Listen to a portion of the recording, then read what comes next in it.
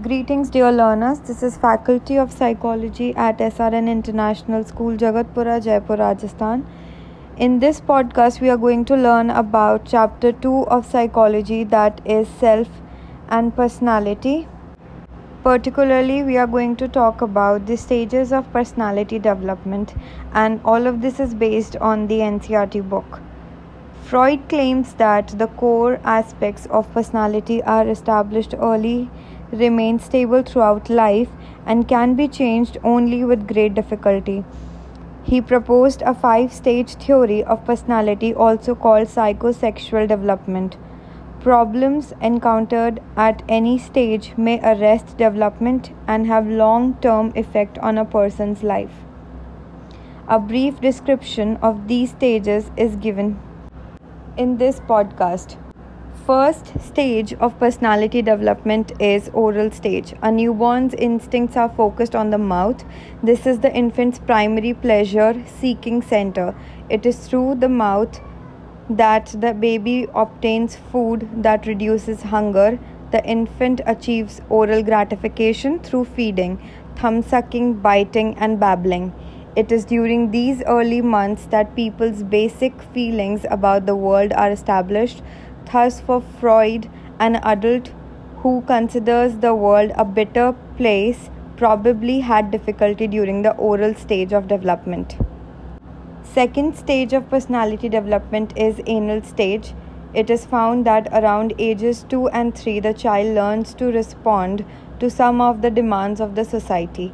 One of the principal demands made by parents is that the child learns to control the bodily functions of urination and defecation. Most children at this age experience pleasure in moving their bowels. The anal area of the body becomes the focus of certain pleasurable feelings.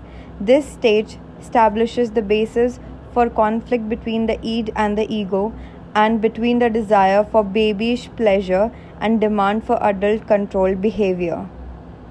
The third stage of personality development is phallic stage. This stage focuses on the genitals. At the around ages 4 and 5, children begin to realize the differences between males and females. They become aware of sexuality and the sexual relationship between their parents. During this stage, the male child experiences Oedipus complex, which involves love for the mother, hostility towards the father, and the consequent fear of punishment or castration by the father. Oedipus was a Greek king who unknowingly killed his father and then married his mother. A major developmental achievement of this stage is the resolution of the Oedipus complex. This takes place by accepting his father's relationship with his mother and modeling his own behavior after his father. For girls, the Oedipus complex, called the Electra complex after Electra, a Greek character who induced her brother to kill their mother, follows a slightly different course. By attaching her love to the father, a girl tries to symbolically marry him and raise a family. When she realizes that this is unlikely, she begins to identify with her mother and copy her behavior as a means of getting or sharing in her father's affection. The critical component in resolving the Oedipus complex is the development of identification with the same-sex parents. In other words, boys give up sexual feelings for their mothers and begin to see their fathers as role models rather than as rivals. Girls give up their sexual desires for their father and identify with their mother. The fourth stage of personality development is latency stage. This stage lasts from about 7 years until puberty. During this period, the child continues to grow physically, but sexual urges are relatively inactive. Much of a child's energy is channeled into social or achievement-related activities. The fifth stage of personality development is genital stage. During this stage, the person attains maturity in psychosexual development.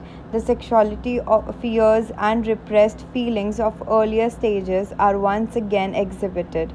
People learn to deal with members of the opposite sex in a socially and sexually mature way. However, if the journey towards this stage is marked by excessive stress or overindulgence, it may cause fixation to an earlier stage of development.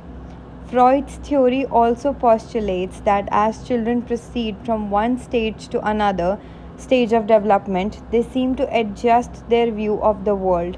Failure of a child to pass successfully through a stage leads to fixation to that stage. In this situation, the child's development gets arrested at an earlier stage.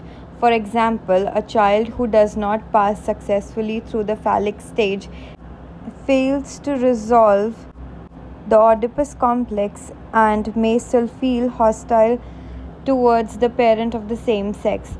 This failure may have serious consequences for the child's life. Such a boy may come to consider that men are generally hostile and may wish to relate to females in a dependable relationship. Regression is also a likely outcome in such situations. It takes a person back to an earlier stage. Regression occurs when a person's resolution of problems at any stage of development is less than adequate. In this situation, people display behaviors typical of a less mature stage of development.